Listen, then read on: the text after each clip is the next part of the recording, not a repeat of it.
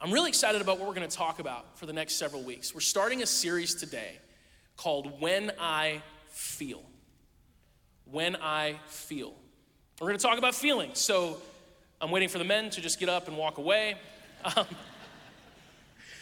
I had someone say to me years ago that one of the reasons that men, stereotypically, I realize I'm being sexist right now, talking about men in a stereotypical fashion, but I'm a man, so I can do it. And we tend to have a hard time with emotions because typically men operate on really just three basic emotional levels: mad, sad, or glad. That's all we are. And so we're either mad about something, and if we're not mad, we're either sad about something, and if we're not mad or sad, then we're glad. And when I married Megan, I realized, again, stereotypical, I'm sorry, I'm just putting it out, like women tend to have more nuanced emotions than those three. And it's been a great journey the last 20 years to learn those nuances and grow. The reality is our feelings determine more in terms of the joy and fulfillment that we experience in life than our reality much of the time. Your joy, the degree to which you are experiencing life and all that it's meant to be and how you feel about it, like all that, your joy is often more dependent on the way you feel about what's going on than what's actually going on.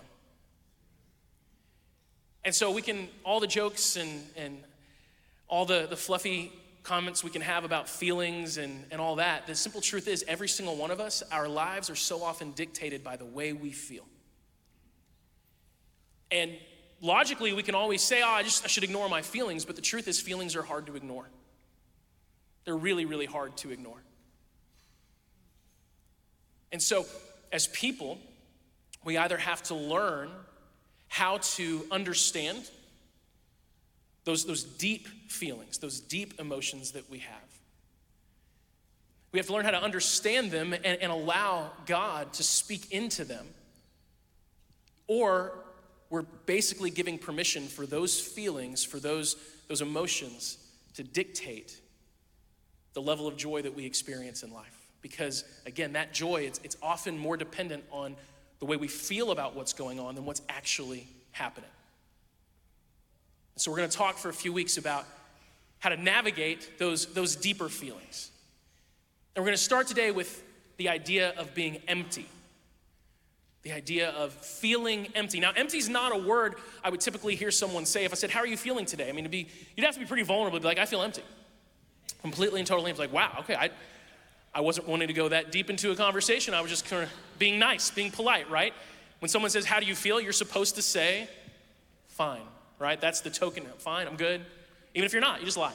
And so you wouldn't often hear someone describe the way they feel as empty, but empty is one of those deeper emotions. And so if someone, for example, is like perpetually bored, where their life maybe has a lot going on, they've got a lot to do, there's a lot that fills up the calendar, but at the same time, none of it brings any excitement. None of it is particularly satisfying. That's emptiness. That's signs of a deeper struggle, a deeper emotion. You feel empty.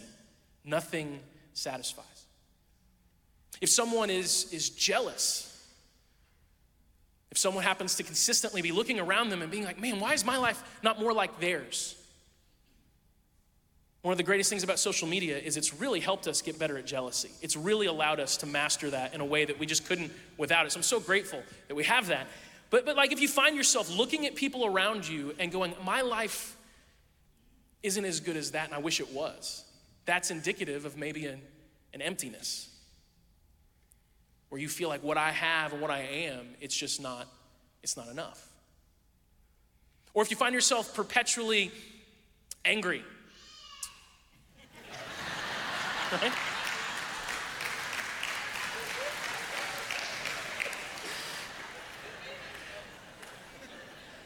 That was amazing. I wish I could say we planned that, but we didn't, It's not a bad idea though. If I might just have like someone in the room and say, hey, if the message is ever not going well, just make your baby yell and it instantly gets better. That was awesome. So let's say someone happens to be particularly angry with the people around them, or maybe it's not people, maybe it's their job, their career, their circumstances. That's often a sign of an emptiness, because that's essentially a person saying, I'm not full, and you all ought to be doing more for me to feel better, and you're not. And whether that's true or not, whether the people or the situations around you ought to be contributing more, it's still indicative of a deep emptiness. Emptiness is something that people struggle with to a large degree, but often without even realizing it. Because it's one of those deeper emotions that sometimes we're just too busy in life to take stock of. What do we do when we're empty? And maybe you're here today and you're like, oh no, you've described me. I'm empty, and I didn't know it. So thank you so much for giving me this life crisis to deal with. Or maybe you're like, I'm so full right now. My life couldn't be more full, and if that's you, that's awesome. But this is something to guard against. Because emptiness, it's a thing we struggle with. It's a thing we all deal with. I mean, you look at a culture that right now is spinning so fast, just going everywhere, doing all these things. Our lives have more packed into them on a day-to-day basis than virtually ever in the history of the world. I mean, if you would go tell someone 200 years ago what you've got planned for your day, it would look more like what they had planned for a month. And yet people, by and large, will say that they're just not satisfied with life. Now, look, there's things that people will try to tell you that Jesus promises you that he doesn't. Jesus does not promise you endless wealth. He can bless you with it, and that's great if he does. He doesn't promise that we'll never get sick and that every single negative circumstance in our life will smoothly work out. He just doesn't promise that. He can do those things and often does, but he doesn't promise that that's how it's always going to go. Sometimes people try to make Jesus out to be someone who promises things that he just doesn't promise, but there are some things that he absolutely does, and one of those is the promise that if you follow him, you will be filled. In John chapter 4, Jesus has this really interesting conversation with a woman that he meets at a well, and they strike up a conversation, and she thinks Jesus is talking about the water in the well, and when you're talking to Jesus, things can take surprise turns really fast. And Jesus said, if you only knew the gift God has for you and who you're speaking to, you would ask me, and I would give you living water. But sir, you don't have a rope or a bucket, she said. This well is very deep. Where would you get this living water? And besides, do you think you're greater than our ancestor Jacob, who gave us this well? How can you offer better water than he and his sons and his animals enjoyed? And Jesus replied, anyone who drinks this water will soon become thirsty again. But those who drink the water I give will never be thirsty again. It becomes a fresh, bubbling spring within them, giving them eternal life. Jesus, he promises us right here that when we live connected to him, there is some kind of life that should just like bubble up inside of us. There's some kind of different life, different energy, different passion that should fill us. The Apostle Paul described it in Ephesians 3 as the fullness of God. He says, I pray that you, being rooted and established in love, may have the power, together with all of the Lord's holy people, to grasp how wide and long and high and deep is the love of Christ, and to know this love that surpasses knowledge, that you may be filled to the measure of all the fullness of God. That's incredible. Just to think about, am I filled to the measure of all the fullness of God? And I really don't know what that means. So I don't know, because I don't know if I could describe the fullness of God. What does that even look like to be filled with the fullness of God? I read a scholar describe it this way. Imagine being at the edge of the Pacific Ocean and having a jar in your hand. And as the waves come in, you take that jar and you place it right at the edge of the water, and it fills up. And for this brief moment, it is completely and totally filled with the ocean. Like that is part of the Pacific Ocean. And we have this ability as people to sort of be like that we have this God, and he's everything. And he's amazing, and he's incredible, and he's all powerful and all knowing. And he's filled with love and compassion and mercy, and he can perform miracles. There is no end to what our God is. There's no end to what our God can do. And we as people have this ability for his presence to just fill us, though we're not really any more than individually, these small little jars, we can have that experience. Are we filled with the fullness of God? Because that's what we're promised. So how do we navigate that? How do we experience that if we, very often as people, have a tendency to run on empty? We all know what that's like. Running on empty, running on fumes. I will actually say, as a person, this is one of my greatest life accomplishments. I've never driven a car that's run out of gas. And I'm not judging those of you who have. You don't have to raise your hand. Like, we'll keep that there for you. I never have. And I should have. I'm the person, if you know me, I should be the person who has run out of gas multiple times. Like, so often. I got really close just a week ago. Really fun, semi-scary story with me and all my children in Clarksville, Georgia, which I don't think is a real town at all. Like, I saw a sign that said, "Welcome to Clarksville." I saw no signs of civilization. And I wrongly assumed that there would be another gas station somewhere close. There wasn't. We got to the point where, the air conditioning's been turned off, the radio's off. We are just like hoping gravity takes us somewhere. It says 8 miles left. It's 12 miles to the next gas station on our list. And our kids are asking us, are we gonna be okay? And we're just, lying to them as parents saying, oh yeah, we're good. We don't know. Like, this might be it, guys. This might be how we go, okay? You can't say that to a 6-year-old. So you're like, yeah, we're good. Daddy's got it. Thankfully, we pulled into the Batesville Junction gas station, which looks like it could double as the set of a horror film, and that's great. And literally got there within 30 seconds. I walked in, the lady said, I'm closing the doors in 30 seconds, and the gas pumps don't take cards outside. And I was like, it's fine, 30 seconds, time to spare, right? That's happened to me so many times, things like that. I should be the person who has run out of gas so often. But I will tell you, while I've never done that driving my car, I have done that driving myself. I have gotten to points in life, more times than I would care to admit, where I'm just empty. Where I'm all those things. I'm maybe jealous that other people's lives seem to be going better than my own, wondering what's missing. I'm angry at the people around me for not doing more to make me feel better. Where I'm just unsatisfied. And that sense of emptiness, it's no good. So let's dive in. Let's figure out how to navigate that. How do we identify it? How do we address it? Partnered with God. It's not for us. We can be people whose lives are filled with the fullness of God. I want to talk about 3 specific concepts. It's leaks, lids, and lesser things. Leaks, lids, and lesser things. When we're running on empty, when we're experiencing that emptiness, it's often because we're dealing with a leak, a lid, or lesser things. And we'll start by talking about leaks. If something has a leak, it doesn't matter how much you pour into it, eventually it will be empty. And as people, we can be leaky.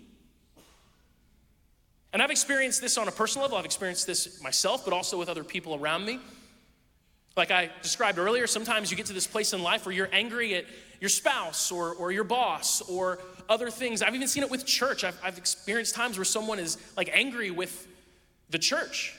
And like, we ought to be doing this and this and this and this and this. And I'm tempted sometimes to like, oh, okay, maybe we should. But then I've recognized at times, actually, it might be that you have a leak. And it doesn't matter what we do, or your boss does, or your spouse does. It's all just gonna leak out. And you might feel better for a minute, but eventually that deep dissatisfaction, that emptiness is gonna be there. If you have a leak, doesn't matter how many good things are being poured into you, it will go away. How do you know if you have a leak? What I have discovered is that when we're leaky, we tend to lash out. When we're leaky, we tend to lash out at the people around us. Because again, the tendency is to either recognize that you have a leak, and I don't know why I'm pointing to this side of me, like why I just realized that, I had a moment. Let's say the leak's here, I don't know why.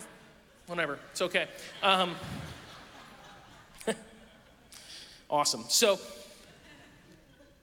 we can either recognize that the leak is there, or what we tend to do is just get mad at the fact that we're not filled and think that it's other people's faults. A great example of this in Scripture, King Saul. If you don't know anything about King Saul, he's the first king of the nation of Israel. He's the king before David, their most famous king. And Saul is a man with a leak. And you know this because he lashes out all the time, specifically at David, the man who will be king, and even the people in his life that happen to like David. I'll give you some examples. So 1 Samuel chapter 19.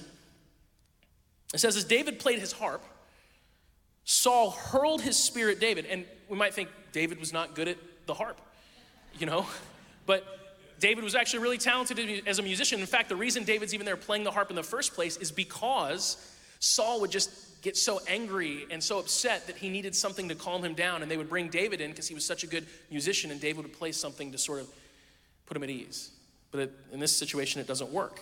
He hurls his spear at David, but David dodged out of the way, leaving the spear stuck in the wall. He fled and escaped into the night. This is not the first time this has ever happened to David by means of Saul. In fact, just a chapter earlier, it says David was playing the harp, as he did each day. But Saul had a spear in his hand. He suddenly hurled it at David, intending to pin him to the wall, but David escaped him twice. This happened twice. Like, just imagine you're David and you're playing that harp, spear, and you're like, whoo. And then I guess Saul walked up, pulled the spear out of the wall, went back and sat down and did it again. And so that's a crazy thing to just think about. Kudos to David, though. He's agile. He can multitask. 1 Samuel 20, a little bit later, Saul is speaking to his son Jonathan, who was very good friends with David. And he says to Jonathan, as long as the son of Jesse, that's David, is alive, you'll never be king. Now go get him so I can kill him. But why should he be put to death? Jonathan asked his father. What has he done? And then Saul hurled his spear at Jonathan, intending to kill him. So at last, Jonathan realized that his father was really determined to kill David. A couple takeaways. Saul is terrible with spears. Like, that's clearly not his thing. Like, move on to a different weapon. This is 4 times that I've counted that he has thrown and missed, apparently at close range. So not good for Saul. But also, Saul has something deeply wrong. I think we get a hint of it right before he throws the spear the first time. Go back to 1 Samuel 18. It says, whatever Saul asked David to do, David did it successfully. So Saul made him a commander over the men of war, an appointment that was welcomed by the people and Saul's officers alike. And when the victorious Israelite army was returning home after David had killed the Philistine, the women from all the towns of Israel came out to meet King Saul, and they sang and danced for joy with tambourines and cymbals, and this was their song: Saul has killed his thousands, and David his 10,000s. The truth is, Saul was strengthened by David. David is successful for Saul. David is, in many ways, ensuring that Saul's kingdom will thrive and survive. He should have just been overjoyed that he has this superstar in David, but he can't handle the fact that the people like David more. It's that jealousy. It's that looking around. It's that insecurity of saying, why am I not more like that? Why don't people like me that way? Why am I not more this or that or whatever it is? That insecurity, that jealousy causes Saul to lash out. He has a leak. Where did it come from? I don't know. Something in his childhood. Very often, leaks are caused by trauma. Something happens to you, it affects you really deeply. And maybe you don't even deal with it. Maybe you're unaware of the damage that it's caused, but later in life, someone else does something and it sort of brings that same thing up and you just lash out. If you have a leak, some trauma, some unhealed wound from your past, you will never feel full, at least not for long. And it literally doesn't matter what the people or the organizations around you do. I mean, everyone in your life could give you exactly what you want, and you would still feel empty because that leak has to be addressed. And so what do you do when you have a leak? Well, first off, you find it. You find it. And that might be something you cannot do on your own. I had a conversation with someone earlier this week, and it exposed a leak in my life. And what I found in the moment, they said something to me, and it reminded me of something someone that had hurt me in the past had said to me. And I found like that person's face was literally in my mind as I was talking to this other person, sort of lashing out. And I realized like, oh, no, I'm not talking to this person. I'm talking to that person in my mind. That's a leak. So you identify it, Maybe that can happen in a moment like that where you're like, oh, that's what it is. Or you need to go to God and ask him to help show it to you. Like we have this word in our faith, revelation. And that just means God revealing something to you. God can reveal things about you that you do not know because he knows you so well. And he loves you. He loves you. He never wants to reveal something to you to shame you, for you to feel like you're less. But if you'll go to him in prayer and say, Lord, help me figure out what's going on. I'm so upset. I'm so empty, and I'm looking at all the people around me, and I feel myself being angry with all of them, and clearly something's wrong with me. He'll show that to you. Maybe you have a few godly people in your life that can help you with that. I will say, just to put it out there, our prayer team, every Sunday morning, as soon as we wrap up, there is an amazing group of people in that room in the back to pray for you. And we should, yes, absolutely. And that team, like, that's a really special team at our church.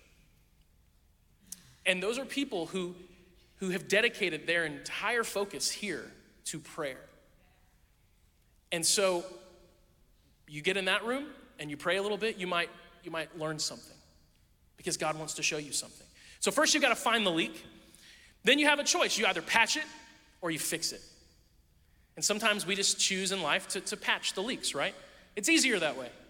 All right, just do something that sort of temporarily makes it less of an issue. You distract yourself, whatever, but that won't last long because the pressure keeps building, or you fix the leak. And what I have found, the only surefire way to fix a leak, which again, it's got to be connected to that trauma, that hurt from the past, is full-blown Jesus-style forgiveness.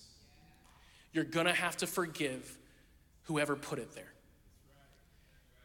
And that's hard. That's so hard because so often the people who have wounded us don't think that they have. And maybe we find ourselves waiting for the day when that person walks up to us or calls us or texts us and says, you know, I've been thinking, I really wronged you. I was wrong. I'm sorry. And that doesn't really happen that often. But if we understood that we could, hypothetically, get a text from Jesus that said, I know that person really wronged you and really hurt you. I'm sorry they did that to you. And I died on the cross to cover it. Kind of makes you go, okay, well, I can forgive that. I understand that when you ask a group of people to deal with deep forgiveness, it's like handing people a giant problem. So we'll move on. We'll move on. But I just know that the only way to truly fix a leak is deep forgiveness. Even if it's forgiving yourself. Let's talk about lids for a second. Have you ever had a situation where you're trying to talk to someone and like you just can't even penetrate? They're not open to receive a thing. A few months ago, we were having some issues with our internet. You know how you get mad when the internet fails at home? Like you get like so angry so fast. Like it's in your mind ridiculous that the internet has gone out.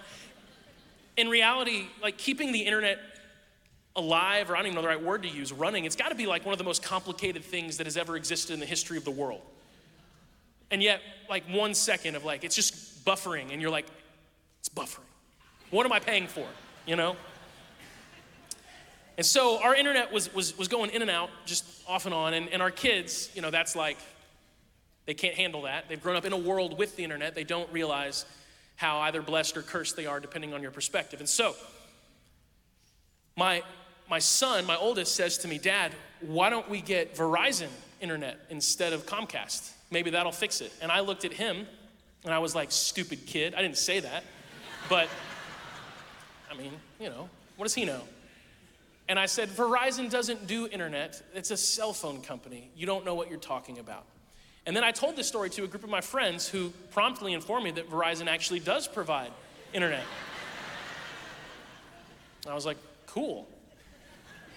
I didn't leave a lot of wiggle room in the way I responded to my son.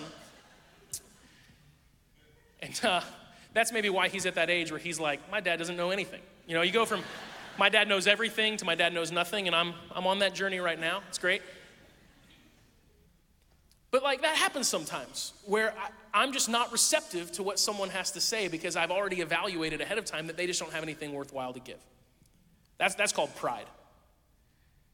That's sort of that pride, that arrogance. That's the biggest lid that you can live with. If you have pride, if you have arrogance, you'll never be full, because it's like you're living life with a lid on and nothing can get in. Nothing good can penetrate. When I think about pride, I always think about the Pharisees, the religious leaders who were around when Jesus was teaching. And it always blows me away because, like, I'm someone who spends every single day of my life basically trying my best to understand what Jesus has said and then try to communicate that to people in a way that can be grabbed a hold of and understood in our culture and our time. So I spent my whole life just, Jesus, help me understand you better. And I never got to sit in the same room as Jesus. I never got to physically be there. And if I could go back to be around Jesus, it's like, what would you want to see? And of course, you want to see one of the miracles, right? I'd love to see him walk on water. I would love that. I think that'd just be amazing. But actually, for me, I would just love to sit and listen to him teach. Because I've spent my whole life trying my best to convey his teachings to people. I think it'd be amazing just to sit and listen to him in person. And the Pharisees did that all the time. They had hours and hours and hours of time in the presence of Jesus, hearing it directly from his mouth. And none of it penetrated.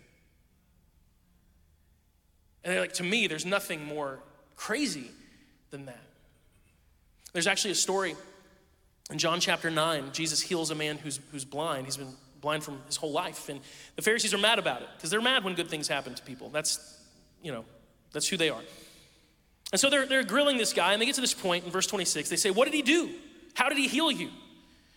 And the man's already explained this to them once. So he says, look, I told you once, didn't you listen? Why do you want to hear it again? Do you want to become his disciples too? And then they cursed him and said, you are his disciple, but we're disciples of Moses. We know God spoke to Moses, but we don't even know where this man comes from. Well, that's very strange, the man replied. He healed my eyes, and yet you don't know where he comes from? We know that God doesn't listen to sinners. This is something the Pharisees would have said all the time. But he's ready to hear those who worship him and do his will. Ever since the world began, no one has ever been able to open the eyes of someone born blind. If this man were not from God, he couldn't have done it. You were born a total sinner, they answered. Are you trying to teach us? And they threw him out of the synagogue. There's this phrase that a person with an experience is not at the mercy of a person with an argument. And oftentimes that phrase comes to mind when I read this story. But what's interesting is that this man doesn't just have an experience, he actually has a really valid argument. Like, what he says is so valid. It's like right on. He says to the Pharisees, like, honestly, you've spent your whole life saying that God would never do the will of a sinner, and that only someone who's truly following God could ever do God's will. And here this man is, and he's healing blind people, and you're like, we have no idea who this guy is or where he comes from. That doesn't make any sense, and it doesn't make any sense. But the Pharisees couldn't receive it at all. They don't go, ooh, good point. We need to rethink things. They're like, how dare you try to teach us? Get out. Pride and arrogance, it's a lid. And, I think about emptiness and the Pharisees.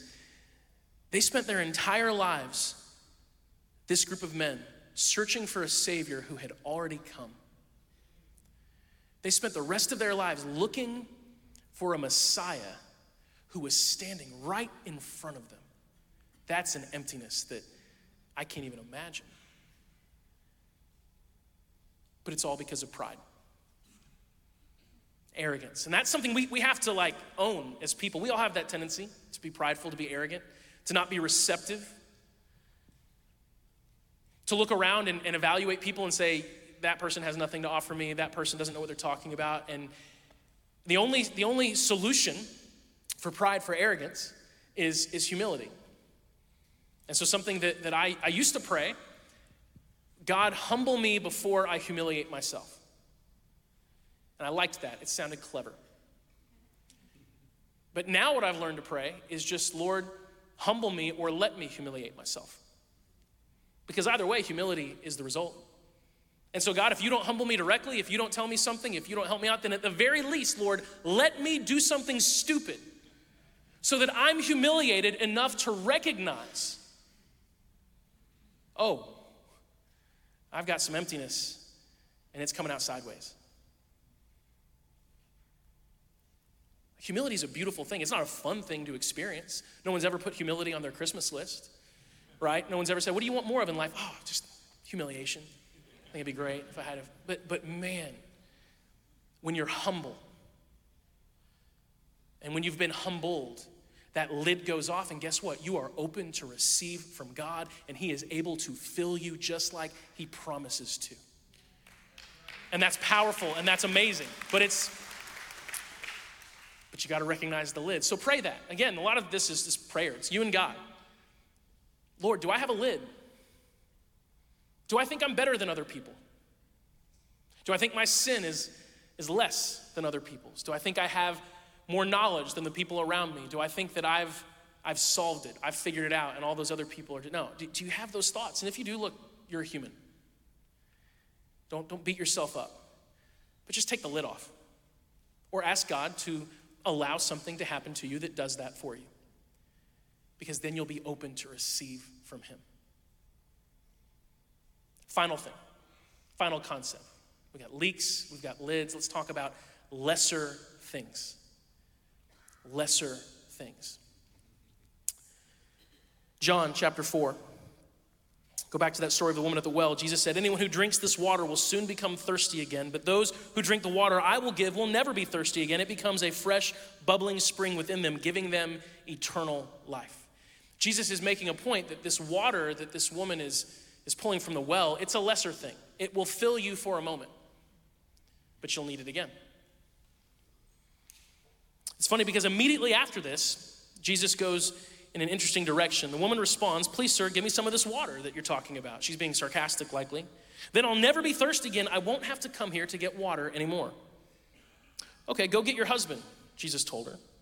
I don't have a husband, the woman replied. Jesus said, you're right. You don't have a husband, for you've had 5 husbands, and you aren't even married to the man you're living with now. You certainly spoke the truth. And this woman was probably just like, now, what's Jesus doing here? Is he shaming a woman who has had a really, really unlucky love life? Is he trying to make this woman feel like she's cheap and dirty? No, Jesus doesn't do that. In fact, it's interesting. If you ever read Jesus in Scripture being really intense, and maybe you might even say harsh, stop and pay attention to who he's talking to. Because when he's like that, he's talking to the religious people who think they've got it all figured out. But when he's talking to everyday people who know that their lives are messy, he's so gentle. And so he's not telling this woman that she's a failure. She already knows that. He's just showing her that her water has been relationships. And she's gone from one to the other, to the other, to the other, and they've never satisfied. They've never filled her like she's hoped that they would. And now she's just in another one. And she's maybe even at the point now, like, why even get married? What's the point? I think we all have a version of this in our lives. And it's that thing that we're convinced that if we just had a little bit more of that, or a better version of it, then we'd really be happy. You know, it might be wealth. Scripture talks a lot about wealth. Wealth is not evil. Wealth is not wrong. Proverbs 23 verses 4 and 5, though, it does say, don't wear yourself out trying to get rich. Be wise enough to know when to quit. In the blink of an eye, wealth disappears, for it will sprout wings and fly away like an eagle. Many of us are like, I have lived that. But isn't it funny how we can be people, and we'll just use wealth as an example because it's an easy one. We can be people who have had more than we used to have, and it hasn't satisfied us. And yet, at the same time, we can think, well, what's the solution? Just more. Like, I have so much more than I used to have, and I thought I'd be happier if I would have ever talked to the 20-year-old version of myself and said, hey, here's the house you live in. You know, here's your financial situation. My 20-year-old self would have been like, I mean, he worked at Chili's. He would have been like, I'll take it. Surely you are just so content and happy. Like, oh no, not at all. There's so many things I don't have that I want, right? And so even though we play that game and it leads us nowhere, we still keep playing the game. And say, well, yeah, but if I had more, if I just had a little bit more, then I'd be satisfied. No, that's not living water. You can have some, but it doesn't fill you. It doesn't matter if it's relationships, doesn't matter if it's wealth, doesn't matter if it's possessions, doesn't matter if it's accomplishments, whatever that is for you. It just will not satisfy. The prophet Isaiah said, "Come, everyone who thirsts, come to the waters. And he who has no money, come buy and eat. Come buy wine and milk without money and without price. Why do you spend your money for that which is not bread, and your labor for that which does not satisfy?" Ooh, I don't know if that hits anybody else. Why do you spend your labor? We might say, why do you spin your wheels for that which does not satisfy? Listen diligently to me and eat what is good, and delight yourselves in rich food. Incline your ear and come to me. Hear that your soul may live, and I will make with you an everlasting covenant, my steadfast, sure love for David. And he's writing to the people of Israel and kind of using David as like a proxy to say, hey, I will love you. God is saying, I will love you just like I love David if you'll come to me. If we spend our lives in pursuit of lesser things, we will be empty. Because lesser things just don't fill you. It doesn't last. It's like, okay, silly analogy. Has anyone here ever been to a Brazilian steakhouse? Do you know what I'm talking about? Like where the meat keeps coming around? First time I ever went to one, a friend of mine, a good friend of mine, was like, look, he gave me like a heads up. He's like, here's what we're gonna do. We're going in, and there's just gonna be all this meat, but you're gonna see this giant like salad bar, and it's got bread and starchy foods and all kinds of stuff. Don't go there.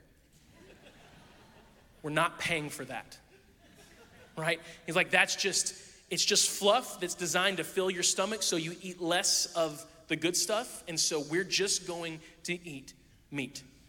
And I was like, I'm in. Let's go, right? But like we've all had that, there's stuff that you can eat, and you're still hungry. Like how can you eat an entire bag of chips and still be hungry? I've done it so often, too many times. You know, you start, you're like, I have a handful, and then it's gone, and you're like, well, I guess I gotta go get more. There's certain things that don't satisfy, and that's the way life is. We spend our lives so often pursuing things that will not leave us filled. They will not fulfill us. And we know that because culturally we have more of that stuff than anyone's ever had before, and we are not satisfied. Yet we keep pursuing the lesser things. There's nothing wrong with money. There's nothing wrong with romance. There's nothing wrong with success and accomplishment. But if you believe that those things in and of themselves will fill you, then just ask yourself why the world's most successful people who have all of that you can imagine are deeply broken. It doesn't satisfy. I was in a little small meeting a few years ago, and there was a person speaking. His name is Darryl Strawberry. He was a baseball player, really big time baseball player in the 80s and 90s when I was a kid. And so I had like his baseball card, and he's a pastor now. And everything in his life came crashing down. And he said, though, before it all came crashing down, he had this moment. He was in his huge mansion. He had like 30 cars, one for every day of the month, except for that 31st day. Sometimes that comes. But he had that many cars. He's in this huge, he has everything in the world. And he said he had this moment where he woke up one day, looked around, and he said, is this it? Is this it? And he said it was terrifying because he was miserable. And he woke up and had thoughts like, which car should I drive today? I say all that to say this. Jesus is not the lesser thing. He is not. And ultimately what he promises to give us is himself. Like that's what he offers you. We go back to that verse in Ephesians that said that God will give us what? His fullness. Think about that for a moment. How full of wisdom is God? How full of power is God? How full of mercy and grace and compassion? How full of anything is God? He is full of all that we need. And he promises to us to fill us with his fullness. Again, my brain can't even wrap around that. It's like the jar in the Pacific Ocean is It hit my soul right, but I don't quite understand it. But sometimes, to keep on that analogy, I'll just put my jar somewhere else and wonder why I'm not full. Jesus is never the lesser thing. In Matthew chapter 5, I don't think I have this verse up on the screens, but it's fine. Jesus says, blessed are those who hunger and thirst for righteousness, for they will be filled. Now, years ago, I heard someone say that it's interesting that it doesn't say, blessed are those who are righteous, for they will be filled. It says, blessed are those who hunger and thirst for righteousness. If we want to be filled, we've got to hunger and thirst for the greater thing, not the lesser thing. And that greater thing is always Jesus. He is your answer. If you're here and you've never given your life to him, I'm not going to lie to you and say that, give your life to Jesus, get baptized next Sunday, and no more problems. No more struggles, no more issues. No. Like it's a journey. But it's the right journey. It's the right journey. It leads to the right place. It's not an easy road. But look, would you rather have a smooth, paved road to destruction? Or would you rather have a rough, bumpy ride to fulfillment? Jesus is the right path. He's the right journey. Because he always, always fills you with the greater thing. So you're angry at that person in your life. You go to Jesus and he fills you with compassion. Or you're deeply, deeply offended and hurt. And Jesus fills you with a perspective you never had. Or you feel completely rejected. And you go to Jesus and he fills you with a kind of love and acceptance that nothing in this world can ever give you. Jesus is never the lesser thing. And so look, if we want to be people who know how to navigate that emptiness, we've got to be people who can identify the leaks, remove the lids, and recognize the lesser things for what they are, and put all of our focus and all of our attention on the greatest thing, which is Jesus himself. So, with that said, we're going to take Lord's Supper.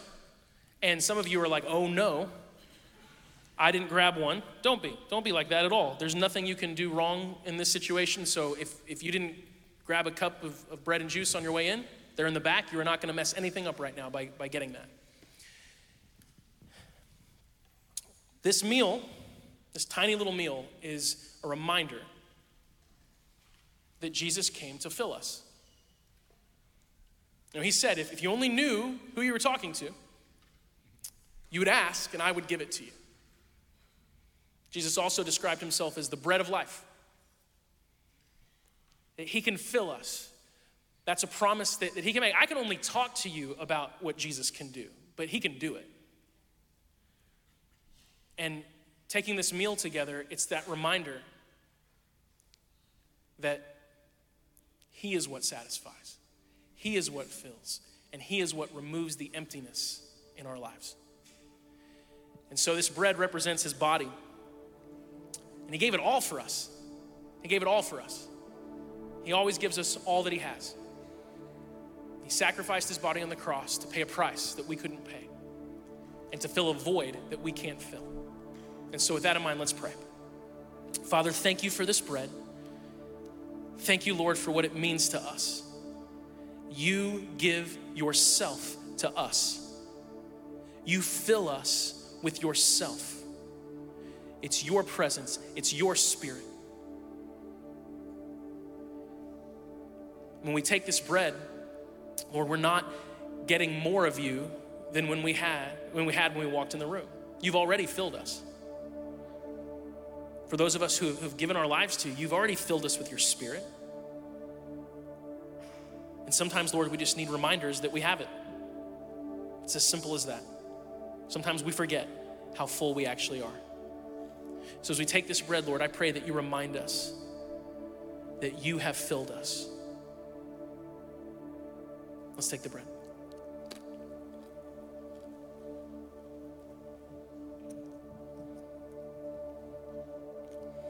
This juice represents the blood of Jesus spilled for us on the cross. Again, this reminder of what he gave.